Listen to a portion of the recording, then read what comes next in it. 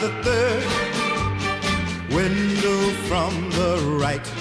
2 flights up by the third window from the right. The third window. Hello and welcome to episode 2 of the Third Window Films podcast. My name is Ben and with me is... Adam. from Third Window Films. And yeah, on this podcast, it's basically a celebration of all Third Window films. From the perspective of the fan, being me, and the man, being Adam Terrell. Yo. How are you doing, Adam?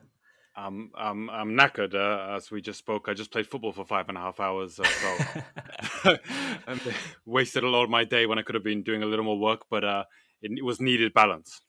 Absolutely, yeah. I mean, I think you're a maniac, but at the same time, all work and no play, you know what that does. Exactly. Yeah, so it's been a while since we've last spoken, actually, because we did the first episode, which was so much fun, and we've had some really great feedback that, Twitter especially, that people seem to really like it. So I'm really excited for this, but it's been ages since we've actually spoken. We sort of we kept on putting it off, I guess. We've been a bit busy, you and I, with different film festivals, but I would have liked to have done it sooner, but we did it in the end with only 1 month after. Well, I was going to say, so we set ourselves the task of doing one of these a month because, we don't want to stretch ourselves, and we haven't even been able to manage that, really. So it's going to be interesting. But yeah, I've been, I'm right in the middle of it now, actually, at the Cambridge Film Festival, which I work on the marketing team for that. So it's been really fun kind of getting it back into cinemas again after 2 years off because of the pandemic. And we have a Japan Cuts stream this year, which has been really interesting. So I've been able to see Ryosuke Hamaguchi's Drive My Car, which is obviously based on the short story by Haruki Murakami. And I don't know if you've been able to see that yet. You know what? In many instances of those sort of major films, I don't actually watch them so quickly or even at all sometimes because they're not type of films that I'll be handling myself. So I usually think like I don't want to say it's a waste of time, but whenever I watch a Japanese film, it feels like work. And if it's not a film that I will have any work related to, I usually don't end up watching it. So I should watch Drive My Car, and I've seen all of his previous films, but you beat me to the punch. So how was it? I honestly, I absolutely loved it. It was like a profoundly moving experience. I will say, however, it was my 5th film that day, and it started at 8 p.m. and it's 3 hours long.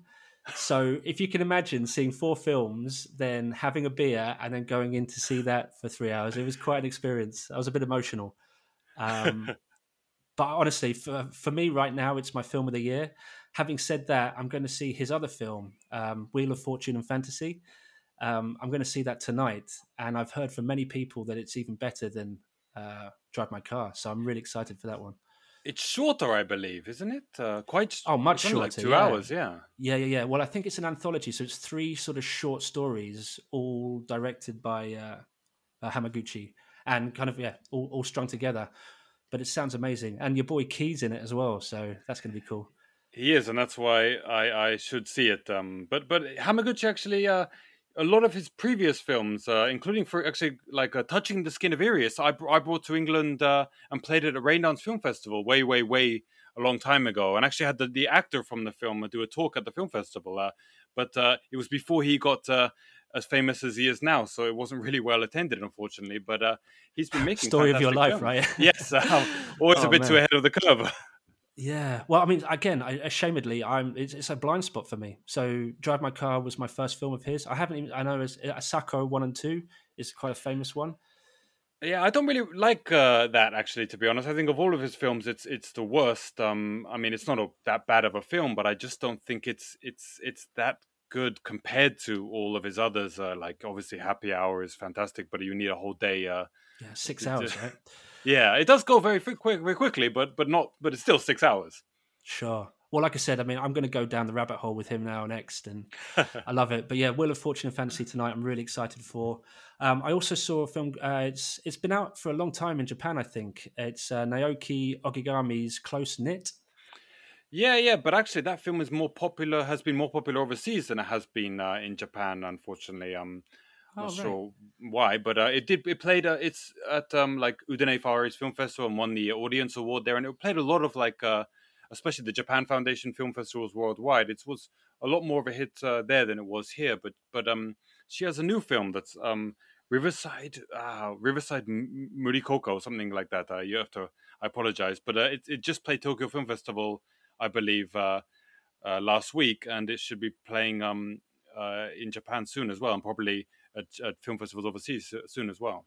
Amazing. Well, yeah, I thought it was quite strange because I thought it was a new film, and they do a little introduction before the film at the festival, and they said this film from 2017, and I thought that's strange that it's coming here just now, but But obviously they couldn't get the new one.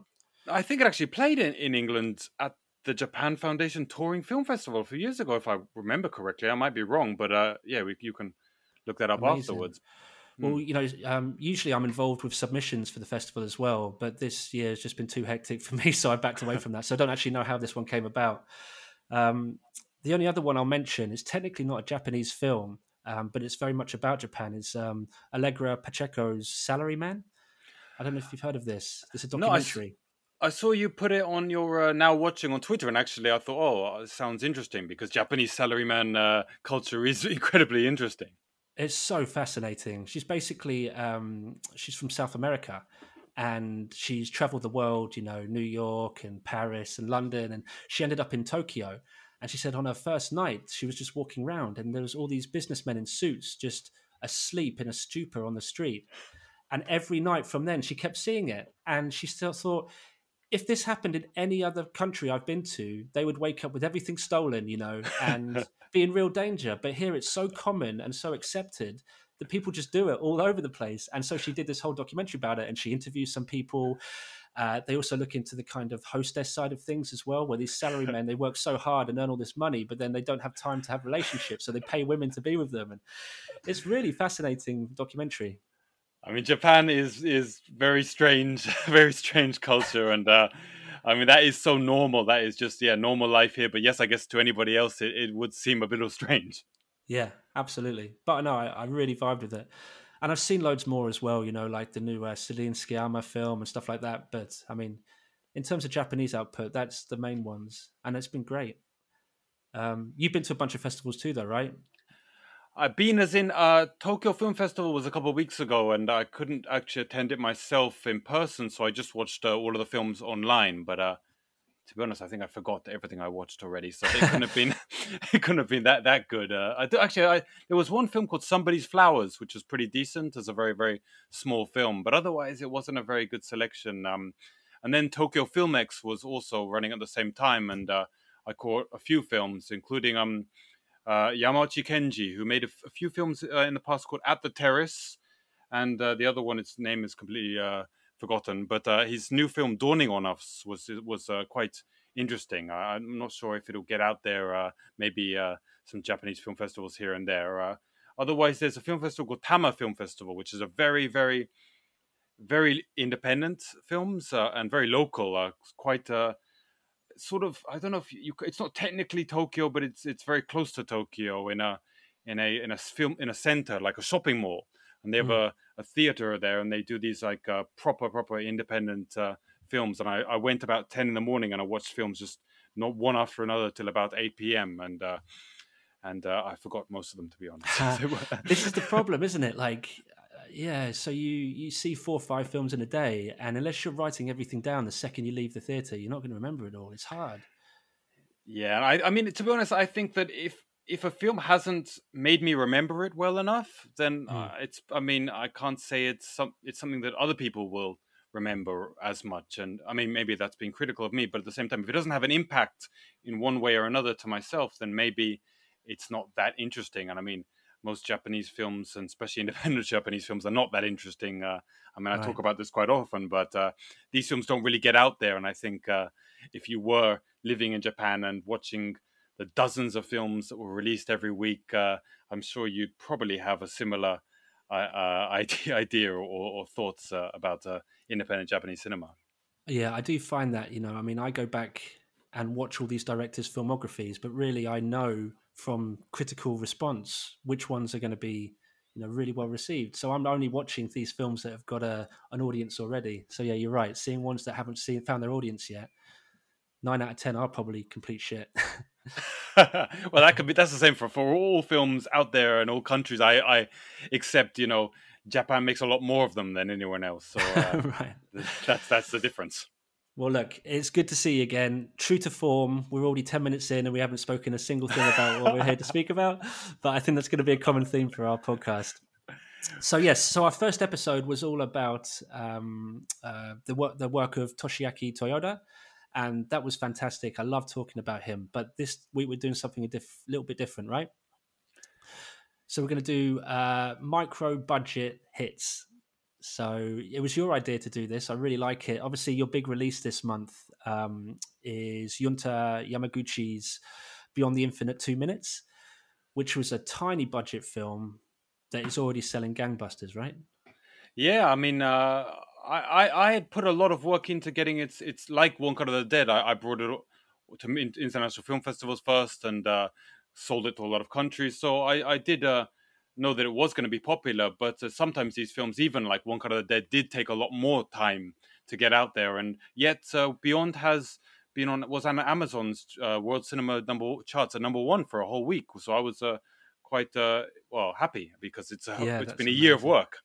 Yeah, of course. But you did all the work with One Cut of the Dead. Now people know that. So if anyone says this is like the new One Cut of the Dead, instantly you've got people's attention because that film just hit so many people hard. Yeah, and it is very similar. And also, I mean, one of the main sales points of this is the director of One Cut of the Dead, Shinichiro Ueda, has given us a quote to use for the promotion of this film because he loves this film as well. So I think, yeah, I mean, for people that do like One Cut of the Dead, you're going to like this film. I mean, I'm saying that, not just I'm saying that, but a lot of people are saying that. So it hopefully it gets out there like One Cut. Totally. I mean, we're going to talk about loads of micro budget hits. So we'll talk about One Cut of the Dead. We've also got Melancholic by Seiji Tanaka, which I believe is that a debut. Yes, it's a debut. A lot of the films that we will be talking about are debuts, as Beyond and One Cut were as well. Of course, yes. I suppose because they come from theatre and kind of workshop troupes, don't they? A lot of them. Yeah, for sure. And this is a strange segue as well, but maybe we'll talk about this later. But Melancholic, the main actor of that, Minagawa Yoji, is the lead actor of the new Ueda Shinichiro film, Pop Run, which is out early next year. So I've done that tie up a little too quickly, probably in this stage of this episode, but just Amazing. so that people know that. No, that's so cool. So yeah, let's just get into it then. So Beyond the Infinite 2 Minutes, I saw this via the Nippon Connection, and I had to put a VPN in to watch it, obviously, because I think that's locked to Japan. No, to Germany, isn't it? But I watched it on my lunch break between work because it's only about 70 or 80 minutes or something. It's quite a short film, and when people say it blows your mind, it gets said quite a lot. But this one literally blew my mind. I had to sit there afterwards, and I was like, "How the hell did they pull that off?" Like, it just boggled my mind how some of it was done. It was just so creative and inventive and energetic. And yeah, I've seen it twice more since now, and I just love it to bits. So I guess the first thing we should talk about really is your involvement with it, how you found the film, and how you've managed to get it over here to us. Well, like One Cut, I mean, first I was able to catch that film. Actually, in One Cut of the Dead, I was able to watch it way before it was that film was released, so before it became a hit in Japan. But actually, with Beyond the Infinite 2 Minutes, I heard about it when it was after it was released in Japan and when it was starting to become a hit. It was actually made by a cinema in Shimokitazawa called Tollywood, and this cinema is, I don't know if you could call it a cinema because it's only about 40 seats. It's a very, very, very small cinema next to an English screening room. Yes, but it is a cinema, and it's next to an English pub in Shimokitazawa. And I got always like that cinema because they show a lot of retrospectives. And I showed my films there, Low Life Love and Love and Other Cults. And it's the owners are very nice, and they produced this film in conjunction with a company called Europe Kikaku, who are a theater troupe based in Kyoto. And Europe Kikaku actually made many years ago called. It was actually a play first that they did, and then it was adapted into a film called Summertime Machine Blues. Yes, which was written by Makoto Ueda, right? Who's the same writer. Yeah, yes, he's the head of this Europe Kikaku and the person who he wrote the original plays for Summertime Machine Blues and then the screenplay which made into the film. And he actually made many years ago a short film called Howling, which was the original concept behind Beyond the Infinite 2 Minutes, which you've included on the disc, which is really cool. Which I was able to include on the disc that no other countries are allowed to. It was to include. I think it was just they let me do it because I had done a lot of work for their film. But this Tollywood Cinemas, the owner of that, Otsuki is his name. He had spoken to Europe Kikaku about making a film as part of a film festival that they do every year at the cinema in Tollywood called the Shimokitazawa Film Festival, and he suggested to them to adapt that film Howling into a feature-length film. Amazing. And it came out so well. I mean, some of the other things he's written, one of the ones that I noticed that just instantly jumped out at me was The Night is Short, Walk On Girl, the Masaki Yuasa anime. Have you seen that one? I don't particularly watch anime, so I don't think I watched. I know I know everyone loved it, and it was really popular. I didn't know that about you. Okay, you're not an anime guy. I'm not. I hate manga and anime, and I'm very anti-Westerner in Japan. I'm not the usual one in that respect who really likes anime and manga. So, wow. Okay, fair enough. We'll move swiftly on from that. But yeah, no, he's obviously a fascinating writer, and he obviously is very interested in time and time travel. Like it goes through all of his films. Mostly, it seems like he has like a connection to that somehow.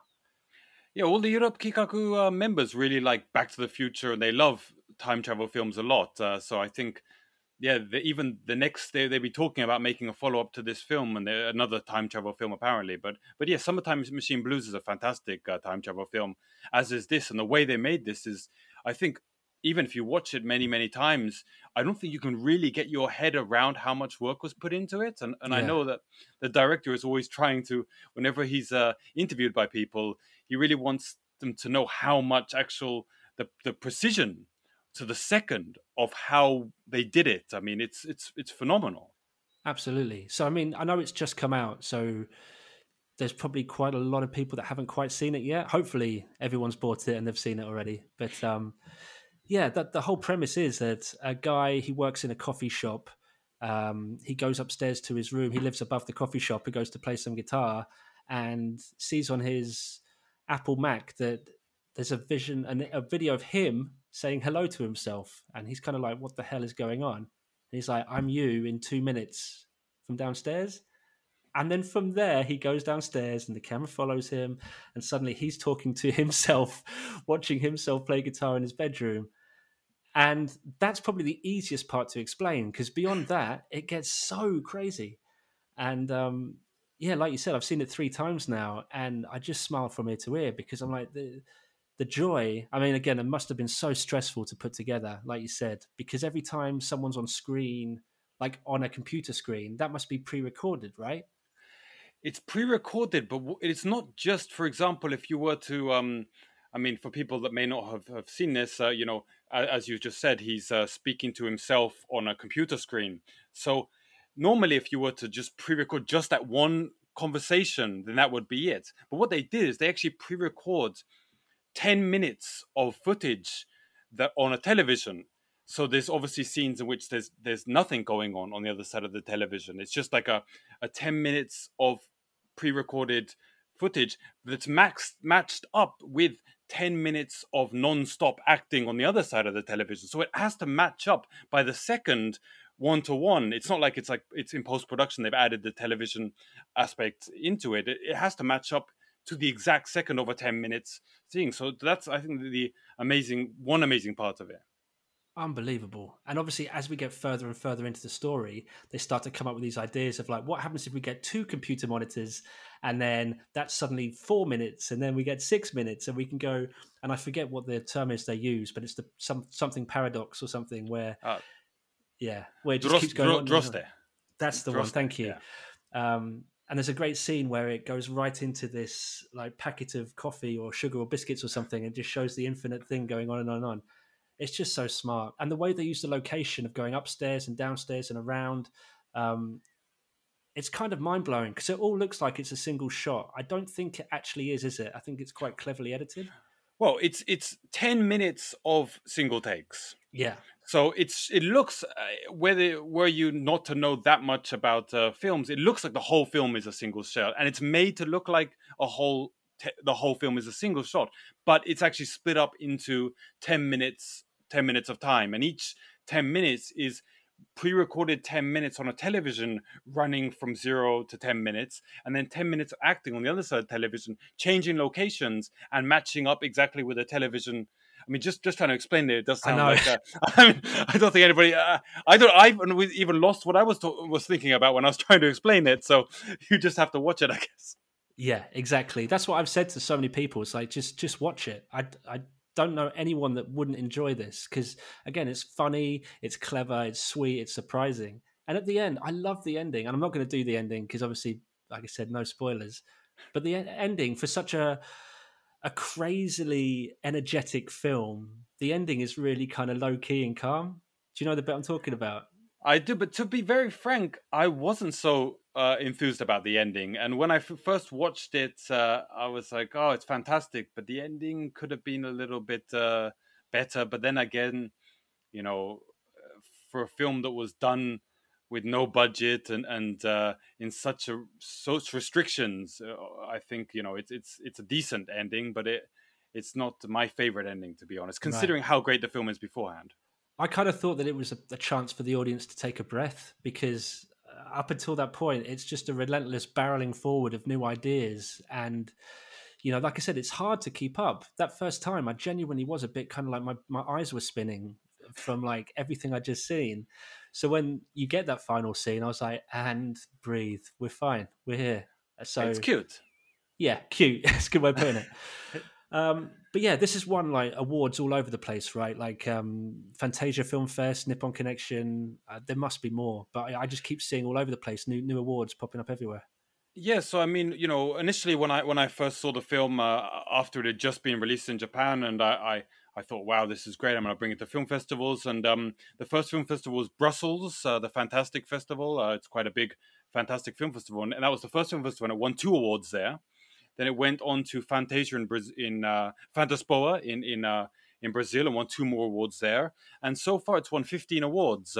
That's some quite big ones like Sitges. I mean, there's some big film festivals in there, so it's certainly getting a lot of love. Which is obviously we're all very happy about. Yeah, amazing. So it's been out. I mean, I'm not sure when we're going to release this episode yet, but it's been out a couple of weeks, I guess, probably by the time this comes out. And yeah, it didn't get an official theatrical run here, did it? It's straight to Blu-ray. Yeah, I mean, I think it was quite hard at the time with so many cinemas that have been closed for so long, and also then backed up with films that they haven't been able to screen. So it did play. I played it at 5 or 6 film festivals and 1 or 2 one-off screenings in the UK. And also because the American release will be out for anybody here that's in America. The American release by another company will be out in January. So I wanted actually to get it out a little ahead of time for my own financial. Sure. But it's out in Spain actually this week as well on Blu-ray and video on demand and television. And I just sold it to a lot of countries worldwide, to a very big television network, which I can't really say, but it should be available pretty much worldwide very, very in the beginning part of next year. So it's more people will see it soon. Amazing. Well, yeah, I mean, there's not much more we can say about it right now. I think it's one that's going to kind of grow and grow. Like you said, it's going to become like a cult hit. And, you've released it. It's an awesome little box. And yeah, it's not super expensive. So it's one that everyone should pick up if they're into this sort of thing. Yes, and it's on digital as well for those of people who just want to rent it. So lush. Well, look, let's go back then to the ultimate micro budget hit for yourself, which is Shinichiro Ueda's One Cut of the Dead. I mean, I'm sure that everybody can kind of say where they were when they first saw this film. That's how it feels like to me. Like it feels like it was a new dawn for kind of genre cinema. And I know that might sound a bit kind of hyperbolic or over exaggerated, but um, I watched it with a group of friends, and we'd heard the festival hype. Everyone had said how amazing it was, and actually, I didn't see it till it came out on Shudder here in the UK, the horror streaming service. And we all sat in this room, and we were so excited. And the film started, and maybe about 15 minutes in, I was like, "This film's okay, but I do not see what all the fuss is about. I really don't." I was like, "This." I can see the strings, I can see all the little fuck ups and everything, and I didn't really. I was like, "It's fine, but whatever." And then that 50 minutes, that one cut 50 minutes finished, and the second part of the film started, and it all came into place, and I just started getting like goosebumps about how incredible this film is, and how much it made me want to make films, and how much it made me think about, you can have excuses about, maybe your limitations, and oh, you can't be a filmmaker, you haven't got this, or you haven't got that connection, or you haven't done this. But really, it's all bollocks, because if you have a good idea and a bit of tenacity, yeah, you can get it done. And I've lost count of how many times I've seen it now, but the film is a legitimate modern masterpiece, and I genuinely think it's just one of the greatest films of the last decade, personally. And perfect with an audience. I mean, as you said, I think if watching that film by yourself, of course you do enjoy it, but watching it in a cinema, I mean, I remember, because I brought that film as well. I took on the film way before it was even released in Japan, and brought it to many film festivals. And I remember screenings at like Udine in Italy, where it had its international premiere, I think it was, or European premiere, and watching it with like 1,000 people. I mean, the reactions with an audience, and Sitges when we screened it, like one of the screenings was like 5 a.m. or 4 a.m. or something like that. Like, it was like the end of 4 films in a row in the big 1,400 seat cinema. I mean, just the watching with people that are so, that get, yes, like yourself, like just the amaze that you see on people's faces, and the reactions, and the cheers. I mean, it really makes you so happy, for especially myself, for the work that I'd been doing for something, to see people's reactions. I felt so enthused after that. Well, yeah, I mean, like I said, as someone who has always had a dream of being a filmmaker, it is one of those films that makes you go, wow, that is, one of the most original and exciting debuts that you'll ever see. And, I mean, it was cost about $25,000, right? After, if you change up, the money, and it's made over something like 25 million or something. No, in Japan only, it made 30 million in the cinemas. It initially, like Beyond the Infinite 2 Minutes, played in one cinema in Tokyo, and it just sold out for like months. Right. And then Toho Cinemas, the big theater chain, took it up and released it nationwide. And just the word of mouth kept it going and going. And yes, it ended up getting 30 million. And when you say it cost 25,000, I'd like to talk about the concept of these independent films, and how they can cost so little as well. I think, even if you were to say, there's in Japan or in overseas, there's independent films, and then in Japan you have this, what is called jishueiga, which sort of means independent films, but they're not. They're micro budget, as you say, but they're micro budget because, in the West, you can't make those films because there's unions and there's rules, and you have to pay people properly, and you can't work all until the morning. But in Japan, they don't have these things. And in the case of One Cut of the Dead, actually, that was done as what they call a workshop film. And a workshop film is a sort of like a film school, but there's different film schools. There's like a film school for producers, there's a film school for actors, there's a film school for directors, all run by different companies and people. And in this case, it was an actors' film school called Embu Seminar. And in that, actors pay to be in this film. So in this case, the film was funded, one, by the actors actually paying to be in the film, and two, by crowdfunding on top of that. So, when you're not paying people salary on top of that, I mean, they pay the staff a little bit of a salary, but you can make a film very cheaply, but at the same time, it's a bit dodgy, to be honest. I mean, there's goods and bads. I mean, you could say, all right, when you go to normal film school, like a university, you're paying your tuition and you're learning about stuff, but you're not actually putting that into practice. You're not making a film, especially with directors or with proper producers.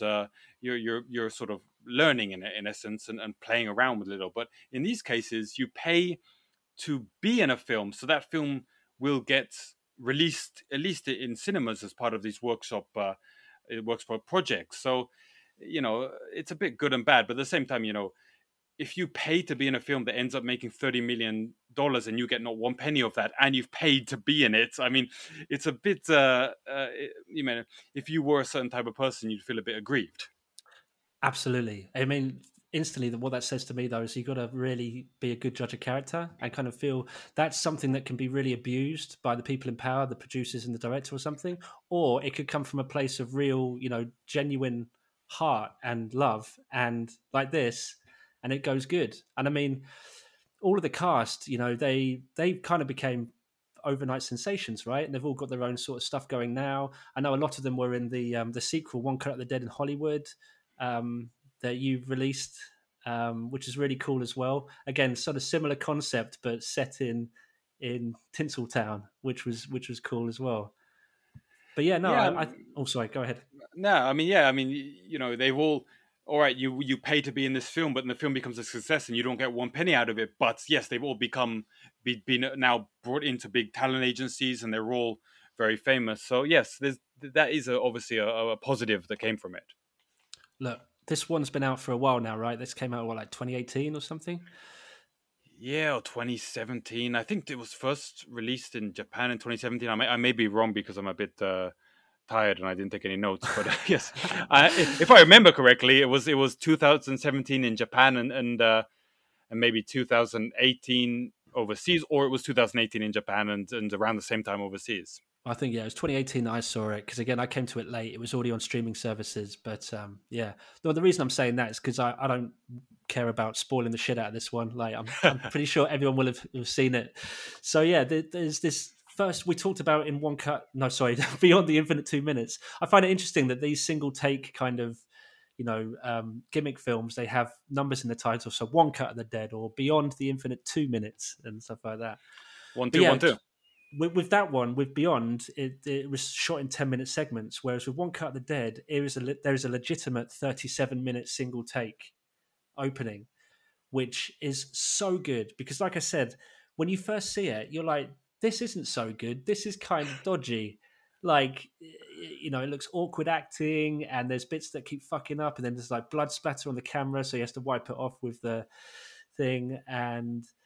But then, yeah, when you put it in perspective and you kind of gain this knowledge at the end about what's going on and how they did it, it is just genius. And I know it was based on a play, wasn't it, called Ghost in the Box by Ryoichi Wada? Is that, am I pronouncing that right?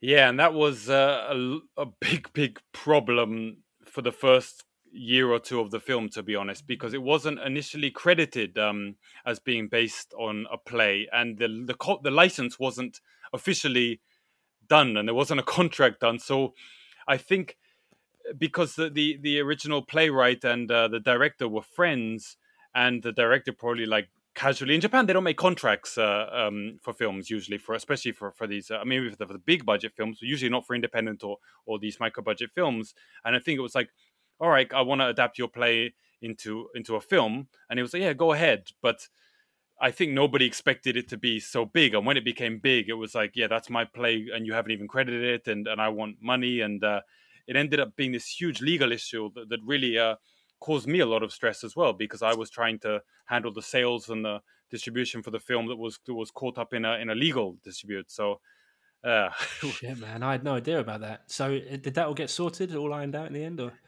It got sorted, but it was really stressful because then, like with anything, when money is around, you get dodgy people. And in this case, some dodgy American producers tried to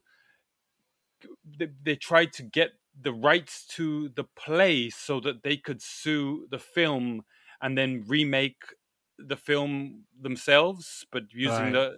it was really stressful for me for a long time.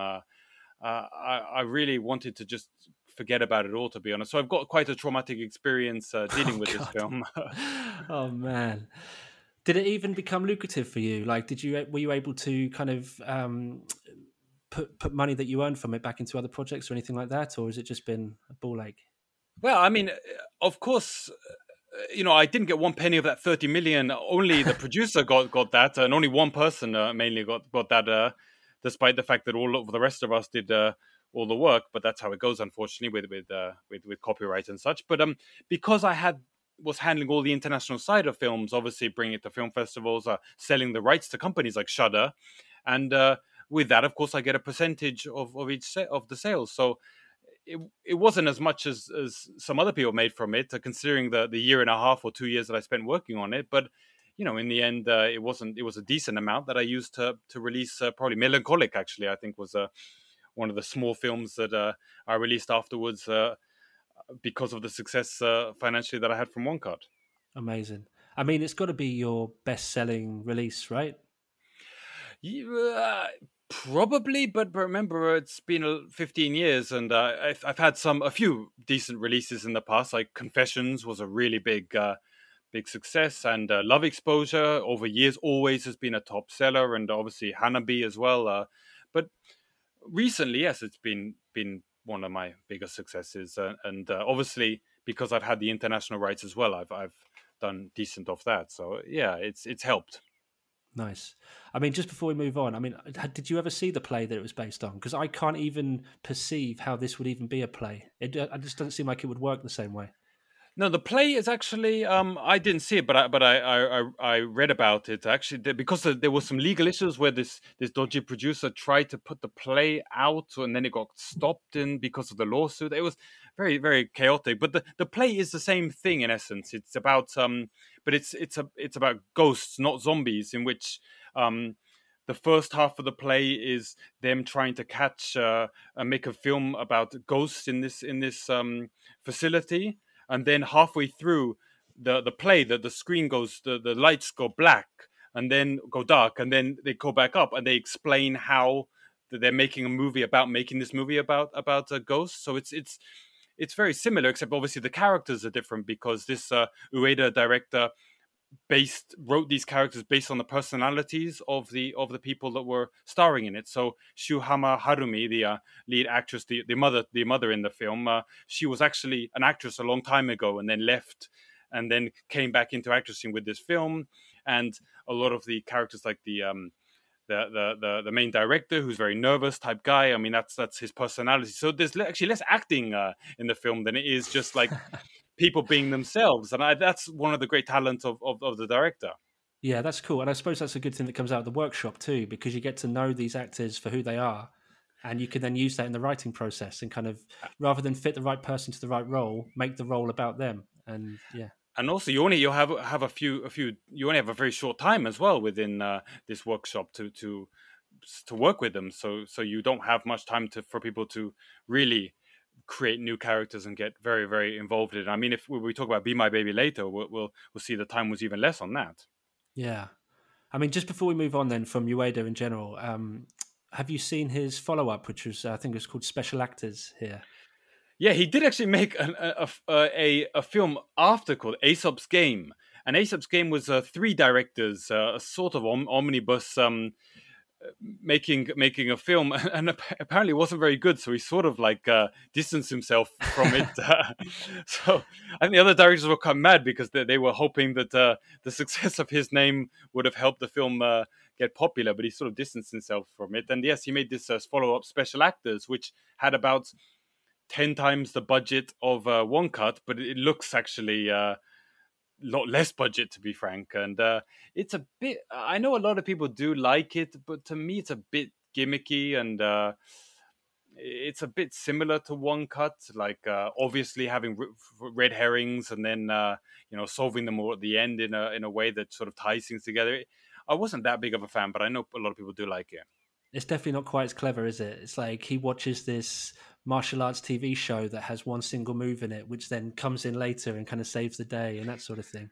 Well, it's the same thing as One Cut of the Dead in that respect. I mean, a lot of it is a bit too similar to One Cut. I mean, you sort of hope that he tries something a little different, but I'm sure he had a lot of pressure himself. But at the same time, I think him as a person he's really independent, and he's really supporting, for example, independent cinemas. He made an omnibus film called Divok 12, which was released in Japan last month, and that film of his, he did shot it, if I remember correctly, in a cinema called Cinema Rosa, which was one of the cinemas that helped One Cut of the Dead get released initially. So he's really promoting independent films, and even he's got his new one, Pop Run, which is out in 2 months in Japan. That was like quite a low budget film, and with very, very independent actors, like the lead actor from Melancholic. So I think he obviously would have the opportunity by all these studios to say, like, choose your star, choose your budget, do whatever you want, and he's like, nah, I'm keeping it independent. So that's great. Actually, he lives just around the corner from me, actually, and I bump into him a few times a week when he's taking his kid to a daycare. So No way.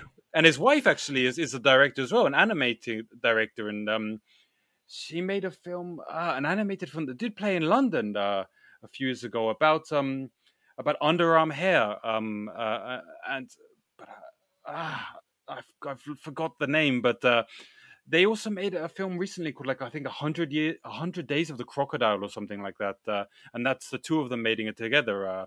So the two of them, his wife and him, are very talented and very energetic, and their kid apparently is 4 years old, and apparently he's making films now as well. Or if you look at Ueda's Twitter feed, you'll see that he's like, his son's films on there. His 4-year-old son is like making films, and he posts them on Twitter. So they're quite cute. That's so cool. Well, hopefully you can maintain a relationship with him and, get some more of his new films out to us here in the UK. Yes. All right, then. So you mentioned a film a couple of times during that chat. So let's move straight on to that one then. Seiji Tanaka's Melancholic, which is a fucking bonkers film, really. Like, I remember the first time I saw it thinking I kind of knew what I was getting into.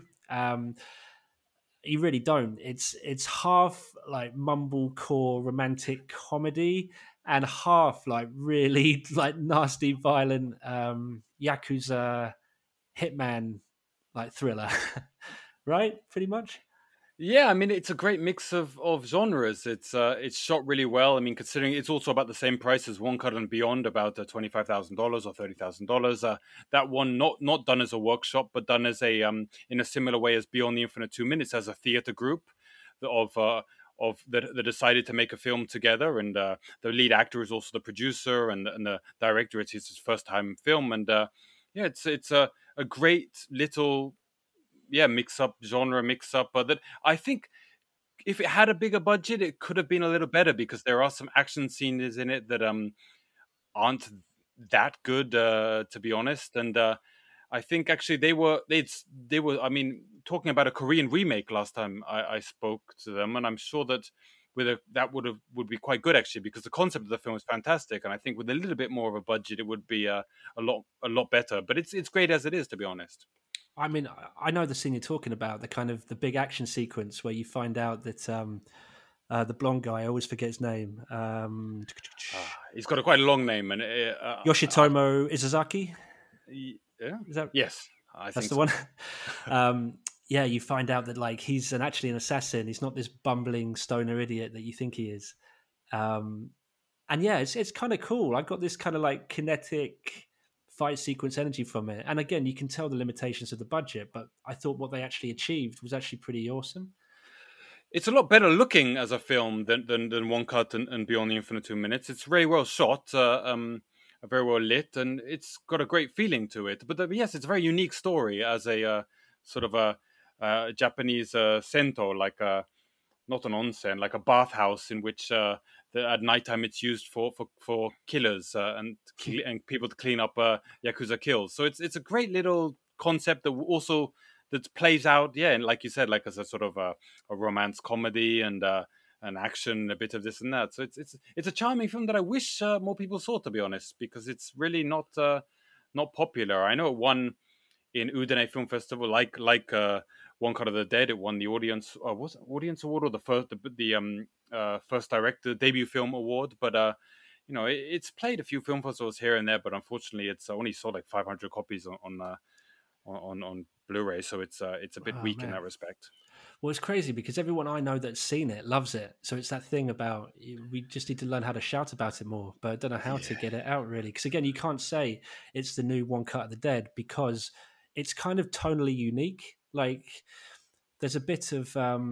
Did you ever see the John Cusack film Gross Point Blank? I love that film. Right, but there's a bit of that, right? It's the hitman comedy, so it's got darkness and comedy in it, but it's not. It is very different. And again, the one of the smartest things you can do in low budget or micro budget filmmaking is to make it all in one location, right? Because then you've got your whole crew, your whole locations there, and using this bathhouse is a really interesting way of doing that. And obviously, they do actually. He does some external shots, and there's a few that are in a car, and obviously the big siege scene, like we talked about, the action sequence. But mostly, it's just them at night in a. I keep wanting to say sauna, but yeah, just in a bathhouse, and yeah, it's really interesting. I mean, do you know anything about the director? Do you have a relationship with them now? Are they doing anything new? Well, the lead actor, who's also the producer, did this. Is the lead actor also for the upcoming Ueda Shinichiro film Popran, which I mentioned before. Otherwise, I'm I'm not sure, to be honest. When Melancholic came out, I mean, it was a big hit in Japan actually. Like One Cut and like Beyond the Infinite 2 Minutes, it opened in just one screen and ended up selling out for weeks on end, then going into a wider release and being popular and very, very popular for weeks and weeks and weeks, and ended up winning the Shindo Kaneto Award, which is the same award that One Cut of the Dead director won for the best young director of the year. So it ended up getting quite a lot of acclaim. I think, yeah, apart from that, it also won some awards in Japan. So it was really popular. And I think, I'm not sure, I think the director was talking about doing something afterwards, but I haven't followed up. So you've reminded me to do so. Yeah, get on that. I mean, the reason I loved it is because it's a guy who he's graduated from a really prestigious university, right? But he's kind of stuck now. He doesn't. His degree is too good to get a kind of mid-level job, but he can't get any top-paying like advanced jobs. So he's kind of lost and stuck in life. Um, and again, kind of at the end of the day, it's a film that kind of says you shouldn't compare yourself to others, really. And if you're kind of insecure about your status in life, then you just need to kind of take a good look at what you have already and take stock of it because you're probably doing better than you think. It's a meaningful. I mean, it is. It's got so many different aspects to it as a film, doesn't it? Yeah, it's really got that deep meaning and social conscience of so many people that are lost when they leave university, but at the same time, going into being a killer in a bathhouse. I think it's got some genre aspects to it, and yeah, I really wish more people saw it. I hope maybe a few people that listen to this might go out and rent it or watch it. Yeah, absolutely. Because I mean, I even when I remember when I first saw it, I was like, I wonder if this actually happens because bathhouses, it's kind of genius. Like the guy goes in there, he slits their throat, and then you kind of wash the blood out with the bathwater, and he takes the bodies down to the furnace underneath, doesn't he, and like burns them up. Yes, maybe they are being used. Okay, you don't want to go on record as saying yes or no, do you? I don't know. I'm not, but there are a lot of bathhouses in Japan. So if ever you come, there's obviously many Westerners know of onsens. Obviously, a very posh place to go. But Japanese people still do. There are so many people that don't have baths in their house and have to go to local centers to bathe. And I think it's a bit. Of a strange concept for you and I, or you and I. Maybe I'm living here, so in Japan, but maybe for Westerners to still go and bathe with people. I mean, Yeah, it is a bit weird, but one of the characters in there, in fact, the love interest, played by Mabuki Yoshida, she actually goes into the bathhouse all the time to see the lead, and she kind of says she likes coming here because she wants a bigger bath. But then you find out later down the line that actually she's like so bad at paying her bills that they cut off her electricity and her water and everything, so she can't actually bath at home. And it's just easier to go down and pay. I know it's like nothing, is it? It's like cheap as anything just to go in and have a bath. yeah, quite cheap. And I've not actually been to one myself. I'm a bit old fashioned and a bit nervous about going and bathing. I've been to a few onsen, but I've never been to a bathhouse. Maybe I should go. But I think I've got tattoos, so maybe I wouldn't be allowed, to be honest. Well, I was going to say that most of the ones that I've seen on film are the Yakuza ones where they're all in there washing themselves with their huge back tattoos and everything. Actually, that just reminded me. When I was in Yamanashi, which is in the countryside in Japan, near Mount Fuji, and we were making Love and Other Cults, which is a film, also a low budget film, but not micro budget. I love that film so much. It's one of my favorites, but yeah. Is it? Oh, thank you. But yes, I went to Yamanashi there, and I was staying in an old hotel. And in that old hotel, they had a sento, a bathhouse, and I went to the bath, and there was an old man in front of me, and he was like, "Your legs are very long," and I said, "That's not a euphemism. I just have very long legs," and he's very, very short legs. And then he turned around, and his whole back was Sakura. He's a proper yakuza, and he was missing his pinky fingers actually. No and way. Yamanashi he's got a lot of yakuza, and it's like the film Love and Other Cults. I mean, it's quite a Yankee and yakuza type place in the countryside. It's a bit like Newcastle. If I hope I'm not offending people from Newcastle, but it's a bit it's a bit rough place. And yes, when I went to my first bath there was a yakuza bathing with me, an old man though, so not so scary. Again, I wonder though. Yeah, so you think how many people he might have had a part in, like killing or causing misery, but then like he's just this sweet old man now who's like commenting on your long legs. It's so crazy. It was very cute, yeah, and it seemed a little less cute when I saw his back, but at the same time. Oh man. Okay, so should we go on to a couple of super micro budget films then, which I know you were really excited about. It was two that I hadn't seen before, but you very kindly sent me DVDs of them. One of them is Hitoshi One's "Be My Baby," and the other one, I forget the director. Sorry, 1 second. I'm just going to pull it up. Is Kei Morikawa? Is it Makeup Room? Morikawa Kei and One Hitoshi. It's One. Sorry, I'm so bad. I need to take some lessons in pronunciation, I think, for Japanese names. But yeah, both of these films are astonishing. But when you talk about how the other films kind of look low budget, like this is next level, right? This looks like it was filmed on a home camera. Yeah, Makeup Room, I think the budget was about $2,000. Right. And Makeup Room, the director is a very, very, I don't know if you could say famous, but he's a veteran porn director. He's made hundreds and hundreds of porn films. And that was a theater group called Stray Dog. Is it Stray Dog? I think so. Yes. And that theater group with him made this one location film it's a lot. It's very, very charming. It's a comedy set in the makeup room of a porn film set, and it's really, really cute and charming. But yes, very, very low budget and looks it. And when I brought that film to Udine Far East Film Festival, which I've like all these other ones I played there, actually it was a bit stressful because the quality was so poor that I got a lot of complaints because it's a very big screen. It's an opera house and it's this massive screen, and you're watching this like $2,000 like porn film director comedy, and it doesn't look great, but you know it's not really a film that visuals are very important. I mean, it's one location and it's the dialogue. It's like watching a play. I mean, and they are all theater actors, so it's.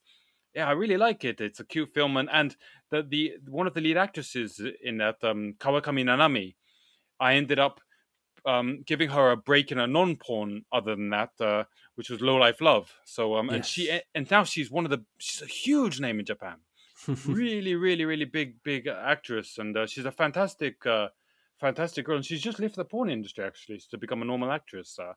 But Makeup Room is it's a very super low budget film, but and shot in like just 2 days, but it's very cute and charming, and there's only a bit of nudity in it, like one shot or something like that, so I think people don't have to be put off too much if they don't like nudity.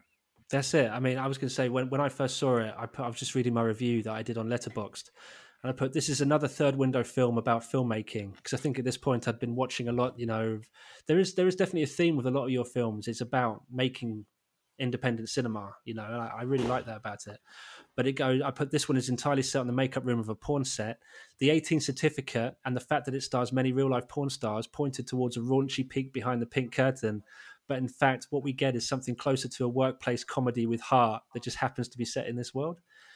Because it's just people, it's a community, isn't it, of people who just get along and having their normal lives, and it just happens to be on a porn set. Yeah, and I think that's sort of, you know, it could be hard for an audience to find a film like that, because if you, obviously the poster is a bit erotic as is, and the concept itself, and it's by a porn director, so it might put people off that like comedies, but then the people that might want to give it a try are people maybe that like something a little more erotic, of which it's not. So it sort of falls in between, unfortunately. And yeah, I think it's a great little charming film. I mean, obviously it has its limitations, and it's a bit of a one joke film, but it's cute and charming and funny, and yeah, I like it. Well, again, though, like for someone like me who does aspire to one day make their own film, it makes me think, you know, well, if you just have a bunch of actors and a location, and I mean, there's no sort of fancy camera work here. It's all just like establishing shots with a static camera, isn't it? They just pick their angle and then they just film the scene, like you said, like a play. Well, it comes down to the fact that one of the most important parts is a script, a good script, and obviously decent enough actors help. But you know, I think what we were looking at a lot of these films is that they're unique films that have very good scripts, and you know, the limitations of having no money. I mean, Be My Baby is another one that had no money to it, but having a good script, and obviously if you have good actors on top of that, can really make a great film. I mean, it's a very, but it's quite a simple way to put it. But yeah, you look at these films and you go, oh yes, you're right. A good script can make a good film. All right, let's talk about Be My Baby then, because so that's Hitoshi One. Have I got it right now?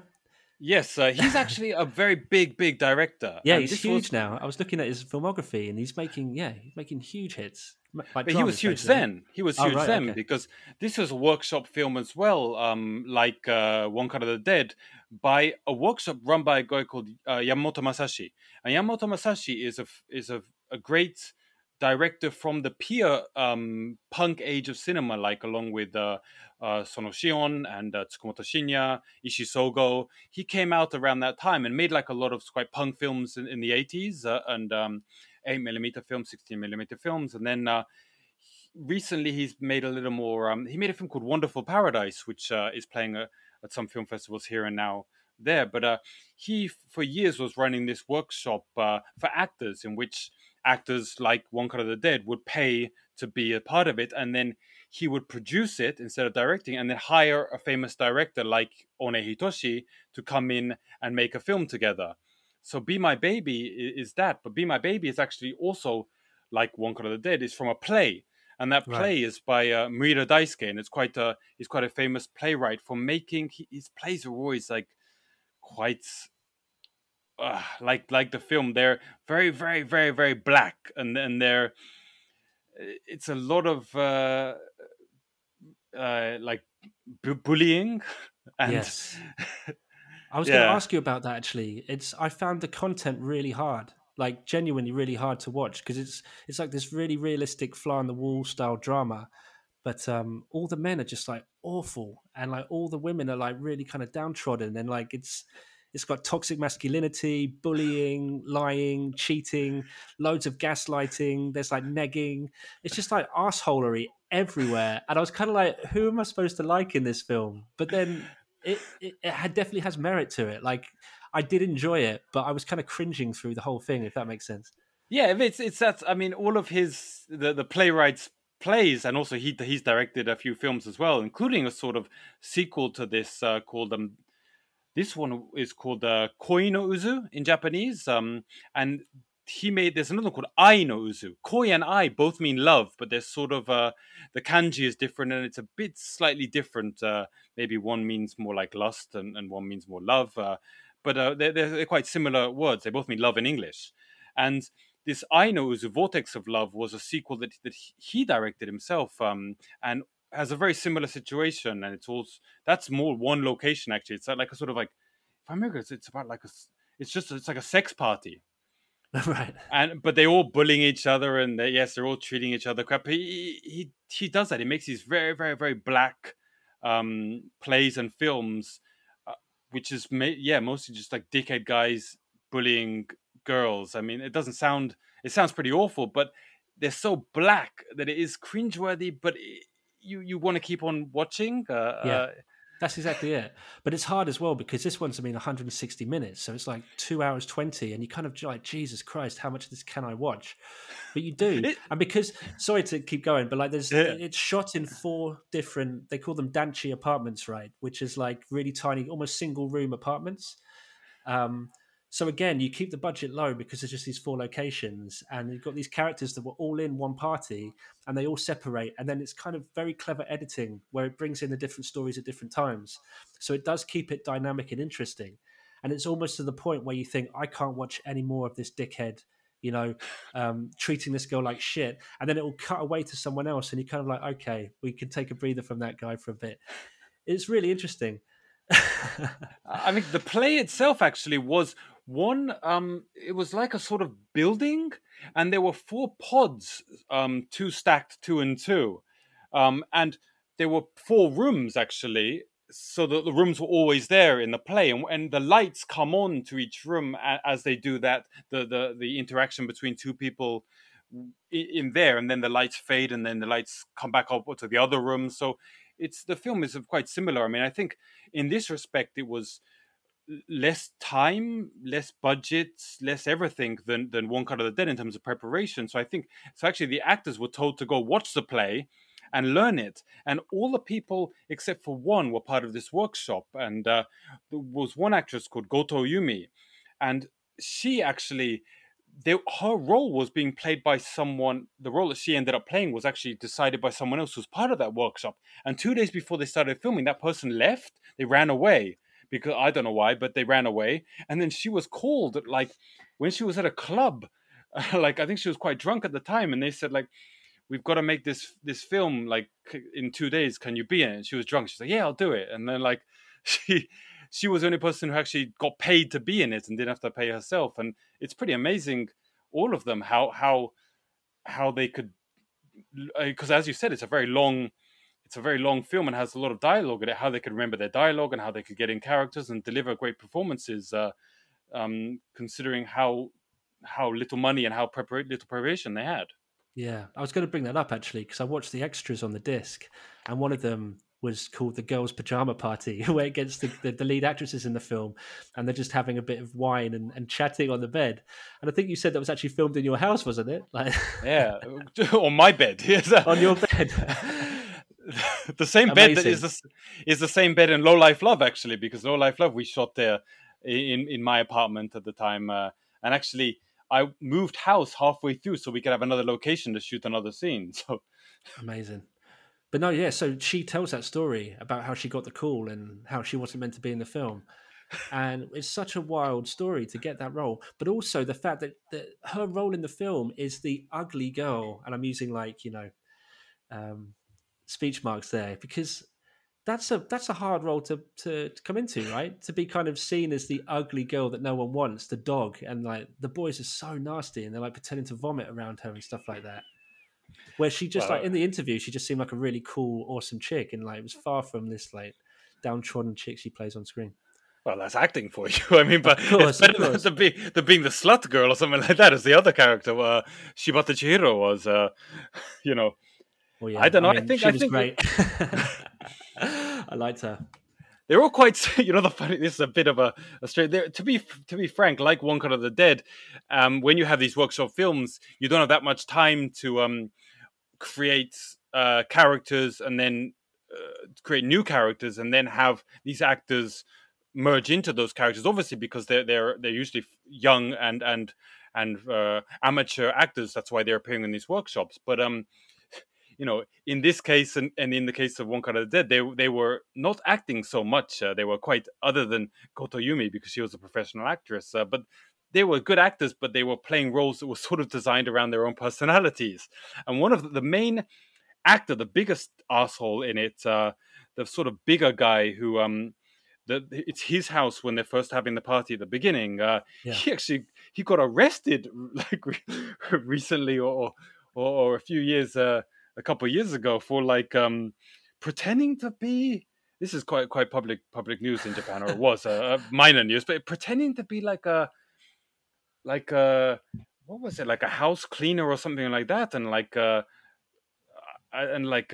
molesting some girls or something like that. Oh, So he was a Jesus real dickhead, Christ. actually. And so the role that he's playing as a dickhead in the film is not too far away from his own personality.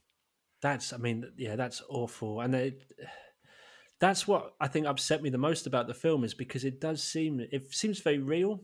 The camera isn't flashy and it doesn't seem like a film set, and the acting is very naturalistic. So you do kind of feel a bit like there's a documentary kind of feel to it.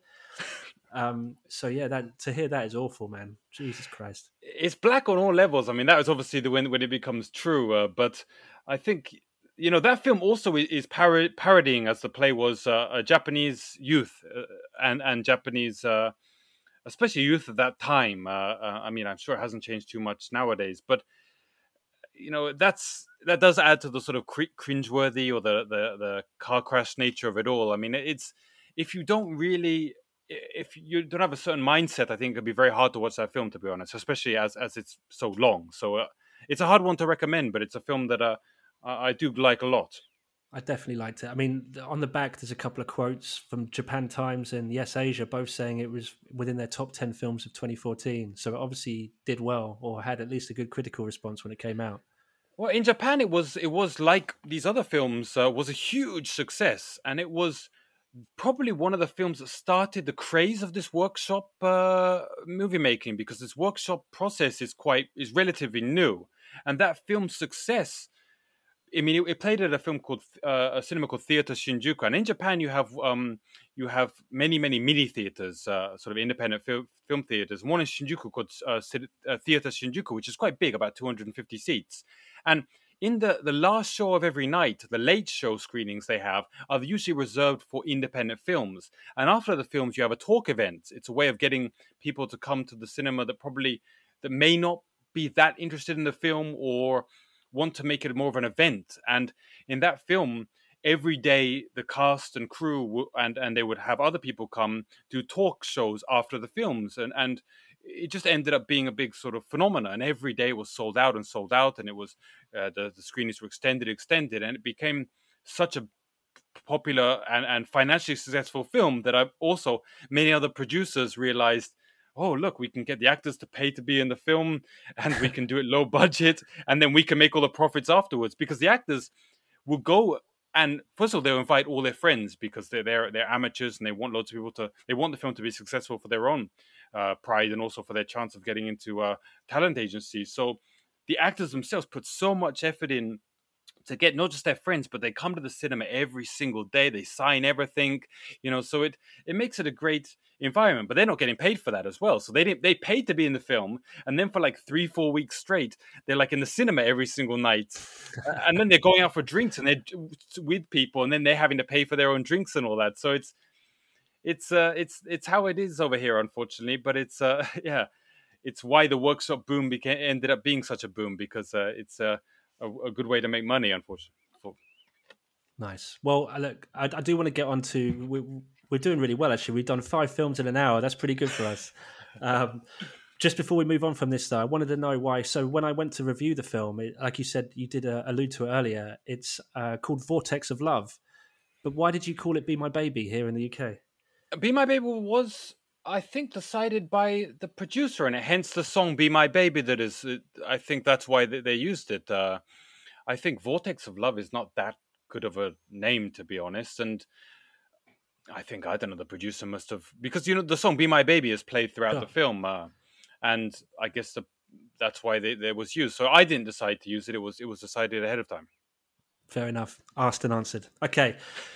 Well, so we've saved the best for last, I think, in my personal opinion, because there's a few films that you have produced yourself, and yeah, without blowing too much smoke up your ass, you worked with a director who I absolutely adore, and I think when people think of Third Window films, they do think of Shion Sono and Takeshi Kitano, and those big hits. But this director has done some incredible work, and yeah. So I won't bury the lead any further. It's Eiji Uchida, and yeah, we wanted to talk about Low Life Love because it's one that you filmed in your own apartment. It was quite an early film for him, right? He'd done Grateful Dead, but I think it was quite an early film for him. No, actually, he'd been making films for a long time, just none of them took off. Right. And he was actually thinking of quitting being a director. If Low Life Love was the last one he was deciding to do, and if it hadn't worked out, he was thinking about quitting, because especially Grateful Dead, which I think is the best film that he's done, and that film bombed in Japan. I mean, proper just like 3 people in each cinema screening. It was a real bomb, which is crazy, right? Because it feels like I don't want to be too dismissive of it, but it does feel like a Shion Sono film. Like it's dark, but it's comedic, and it's got like this aesthetic, almost like Love Exposure. I kind of feel, Yeah, but I think you also have to remember that Shion Sono is not popular in Japan. Okay, fair enough. Up until very recently, I mean, his films would never ever make money. They would always lose money. And that's why I think with films like Cold Fish was aimed at an international audience as part of a production that was called Sushi Typhoon, which was making films for the international audience. So Grateful Dead was very popular or relatively popular overseas, but just in Japan, where the money is, it bombed. And also, if your films can constantly bomb in Japan, then unless somebody like me, who's a foreigner, is going to help you make a new film, then nobody's going to help him make a new one. But yes, he after Grateful Dead, which I brought overseas and played film festivals and released it, and even the DVD interview with him is shot in my house, like most of the other ones. He came to me and he said initially he wanted to make like a film in America and like a sort of karate film, and I was like, no, I want to make a very domestic. I want to make a very domestic Japanese film. So he said, oh, I've got this concept of that's going to be like a very, very small film that nobody's going to watch. And I said, oh, that sounds like something that I want to do. And that's my jam. Yeah. Well, look, I mean, it seems like a very angry film, and so I can tell now from what you just said there, like if this was going to be his last one, where he's like, I'm going to quit the business, I can see why he'd make such an angry film. But it's not that dissimilar to Be My Baby in the sense that the characters you're watching are fucking awful. Like, I just thought, like, this is so hard to watch. Like, he just treats people like shit. He, steals from his mother, just fucking, like, speaks to churches to try and get them to fund him because he just wants to, like, con everyone into getting this film made.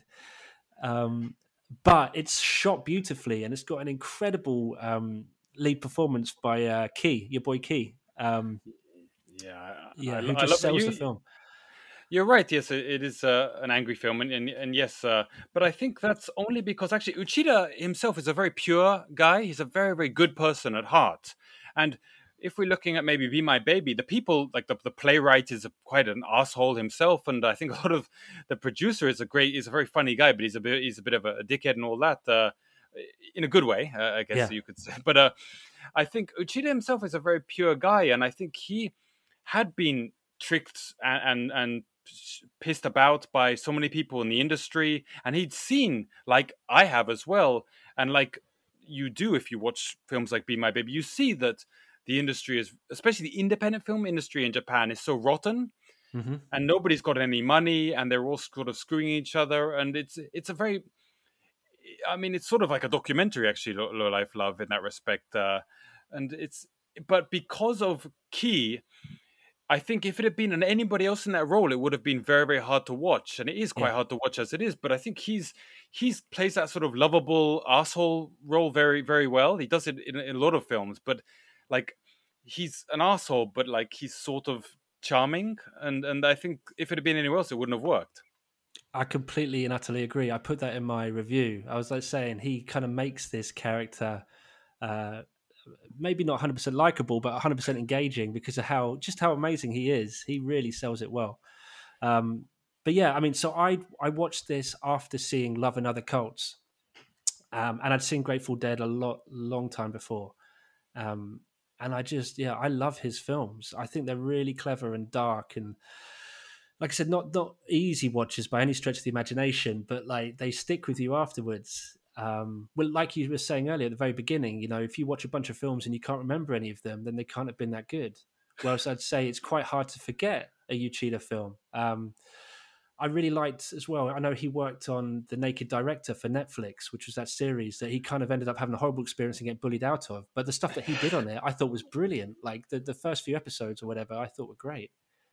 Yeah, I think the episodes that he directed and wrote, especially the fourth episode, which has the main protagonist is Kawakami Nanami, who is the girl from Makeup Room that we gave her sort of her debut, I guess, her break Yeah. in Low Life Love. She plays Key's sister in it, and she was also in Love and Other Cults, and yes, she's fantastic actress, and yes, fantastic in the fourth episode 4 of The Naked Director. But Naked Director, yes, the ones that he directed and Take Masaharu, who did 100 Yen Love, they're very good. They're just the ones that they didn't handle are pretty awful, and he had such a Uchida has such an awful experience with that yes, he actually made another film recently called Shrieking in the Rain, which is a very very low budget film by a studio that is it's actually very very similar to Low Life Love.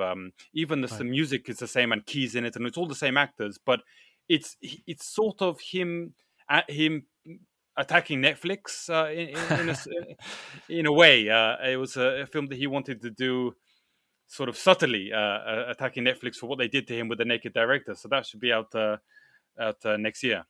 Oh, I'd love to see that. Are you handling that one or? No, it's too much like Low Life Love. He actually came to me and he said, I want to make this other Low Life Love type film attacking Netflix. And I was like, yeah, but we made Low Life Love. And like, you shouldn't just keep on making the same sort of film. So I passed on it. But even the poster is exactly the same as Low Life Love. The music by T.J. Rose, who are the band that did the opening and closing to Low Life Love, and it stars the same actors. So it's very similar, to be honest. It's just done from a female perspective. Right. The Keys person is played by a female. Well, I'd love to see it still anyway. I mean, okay, so we're talking about this in the sense of micro-budget cinema. So I don't know if this is true or not, but I found on IMDb that it said it was shot in 8 days. Is that about right? Yeah, it was 7 or 8. I mean, most of these films here are shot in that time. The thing is also, Low Life Love had a lot of quite big name actors in it, and it's hard to schedule those people, especially if you're paying them so little, which unfortunately we were. We did, obviously, when the film was a success, I gave them royalties, which is very rare in Japan. But they were learning their lines to the other films while on set to our film, and some of them, I think, like Dendem was like doing ours in the afternoon and then going on to like do a TV show in the evening, which is unfortunately how it is for many Japanese actors. But yeah, it was shot in 8 days at my apartment, so which is the same apartment from the Be My Baby, and also we needed another set, so I was planning about moving house at some point, so I made sure to start the lease on a next place as this one was still going, so we could move halfway through filming and then have an extra set to shoot. Plus, we shot it in my local izakaya, like where my local drinking hall, except that place we could only shoot before it opened in the afternoon. So when we were finished one day shooting, I would walk to that place, and it's about 9 kilometers away, so that I could get, because there's no the trains at that time. So I walked from my house to Meguro, where it was 9 kilometers, to get the keys from the chef, so that I could open it and then wait for the first train to come in, so that the staff and crew could come and we could shoot the scenes there. That's some next level producing there. I like that. Was it a good experience, or did it put you off for life? No. I think the thing about that is because I had problems in the past with this film committee system, which I've talked about in the past.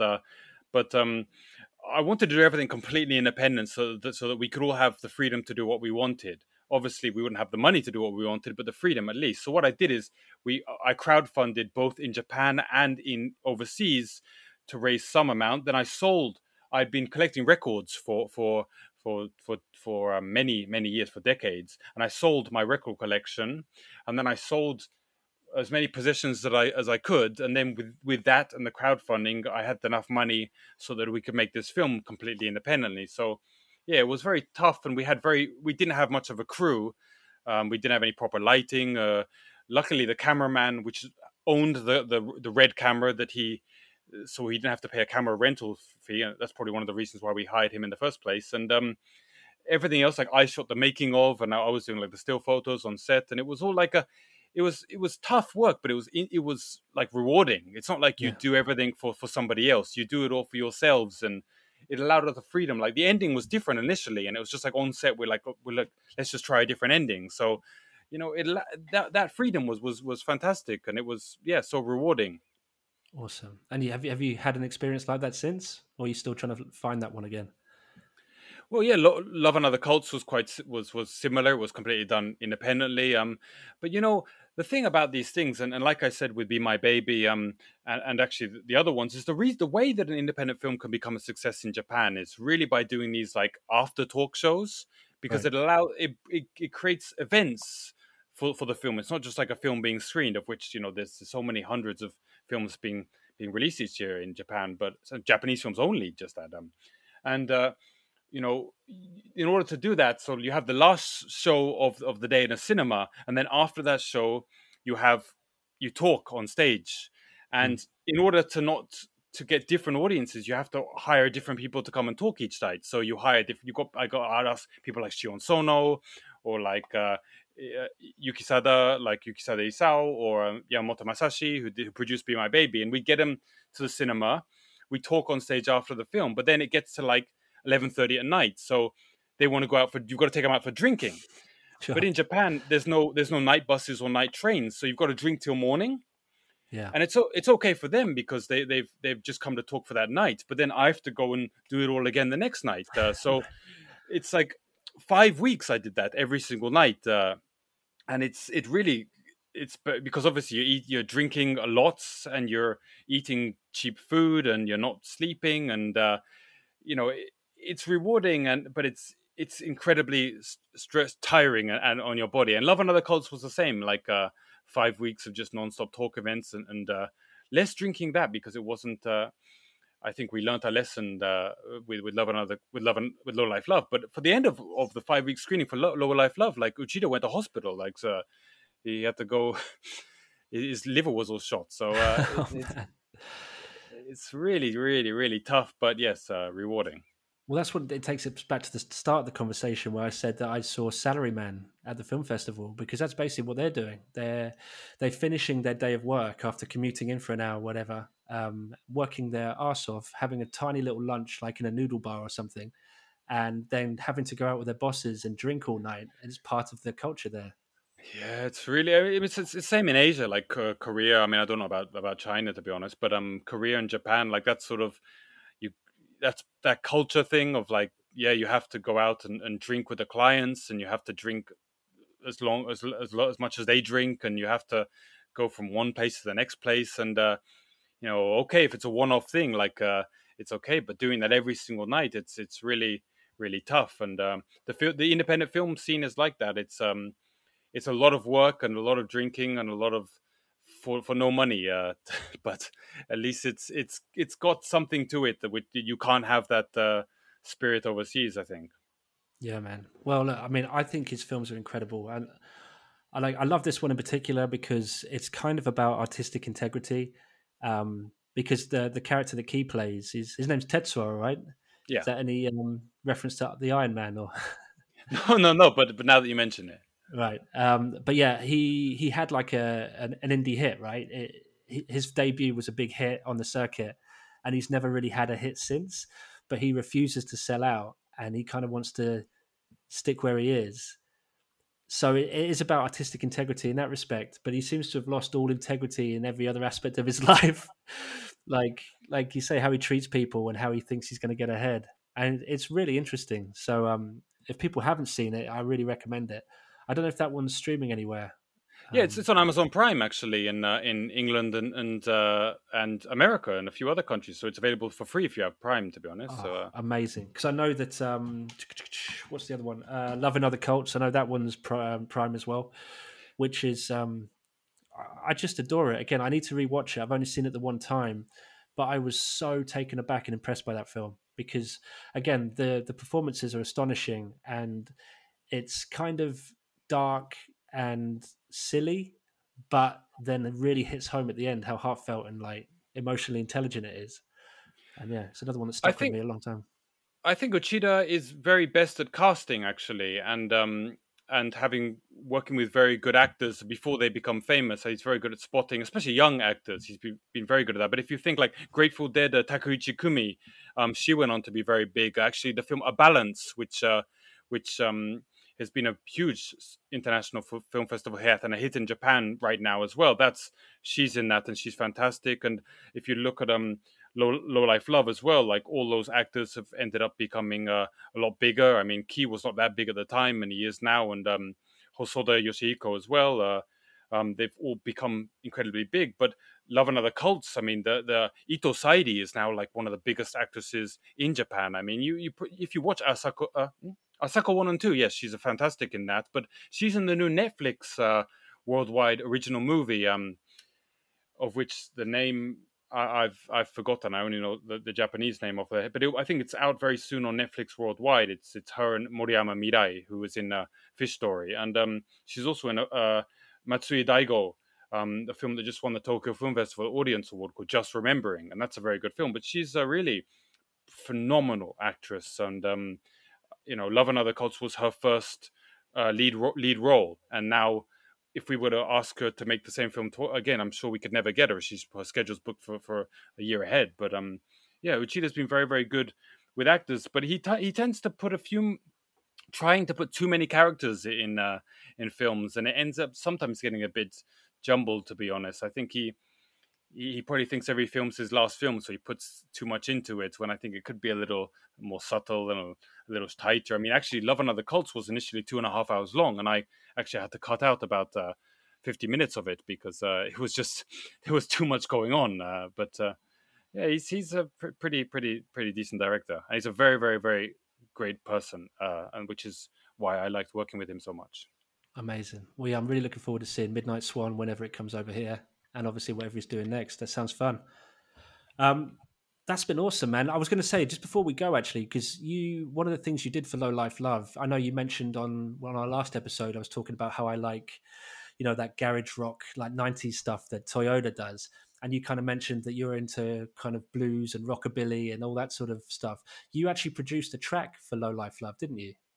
I didn't. I put out a 7-inch as well, and I put them for sale ages ago, and then I forgot about them. So I think I still have loads in my drawer. But that band, the Tijiros, are fantastic, like female-led 2-piece rhythm and blues band, in which the woman, who's this very cute little Japanese woman, but she looks a lot younger than she actually is, has got this incredibly husky voice, and they are really big in Japan right now, actually. And we had them make a song originally for the film. We used one of their other songs as well, and the drums on that song is actually Key, the lead actor from the film, plays drums on this song, of which the lyrics of it as well. Like the A side is like is Key's character, and the B side is the female character played by Uchida Chika. So it's like a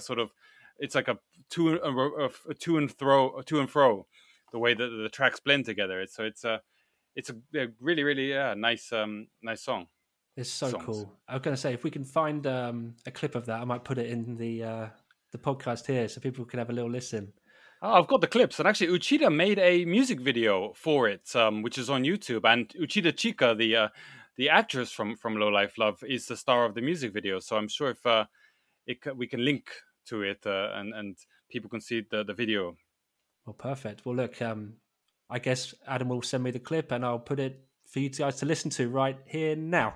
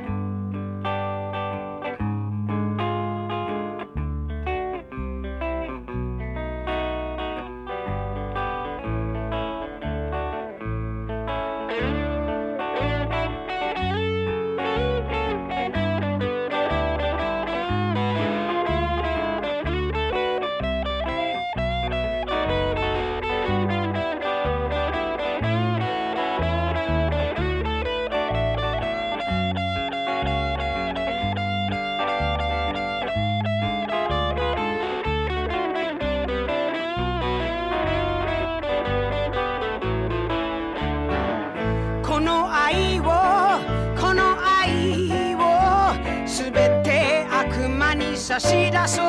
何も惜しくはないのさ。ああ、お安いものよ。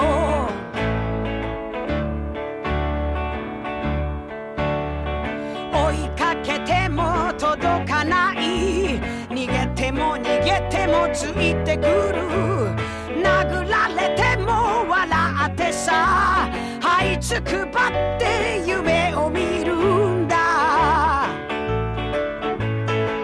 この心この体残らず神に捧げよう。拭えど払えど消えぬ迷いがもしも晴れるなら、この愛をこの愛をすべて神に捧げよう。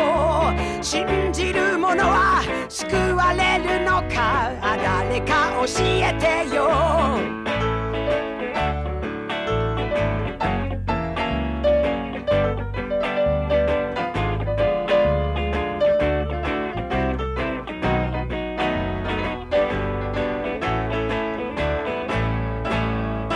ちっぽけでも誇らしい。汚れ腐っても美しい。死にそうだけど死なないぜ。流れ星を横目に行くのさ。この心この体残らず悪魔に差し出そう。たった一つの願いがもしも叶うなら、この愛をこの愛をすべて悪魔に差し出そう。地獄の番犬って名付けて長生きしようか。この愛をこの愛をすべて悪魔に差し出そう。何も惜しくはないのさ。ああ、お安いものよ。長生きしようか。ああ、お安いものよ。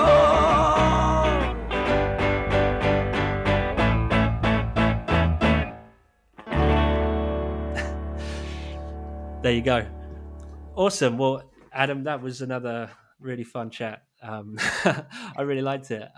Yeah, I guess we don't know. So next month is December, right? So we're almost at Christmas already.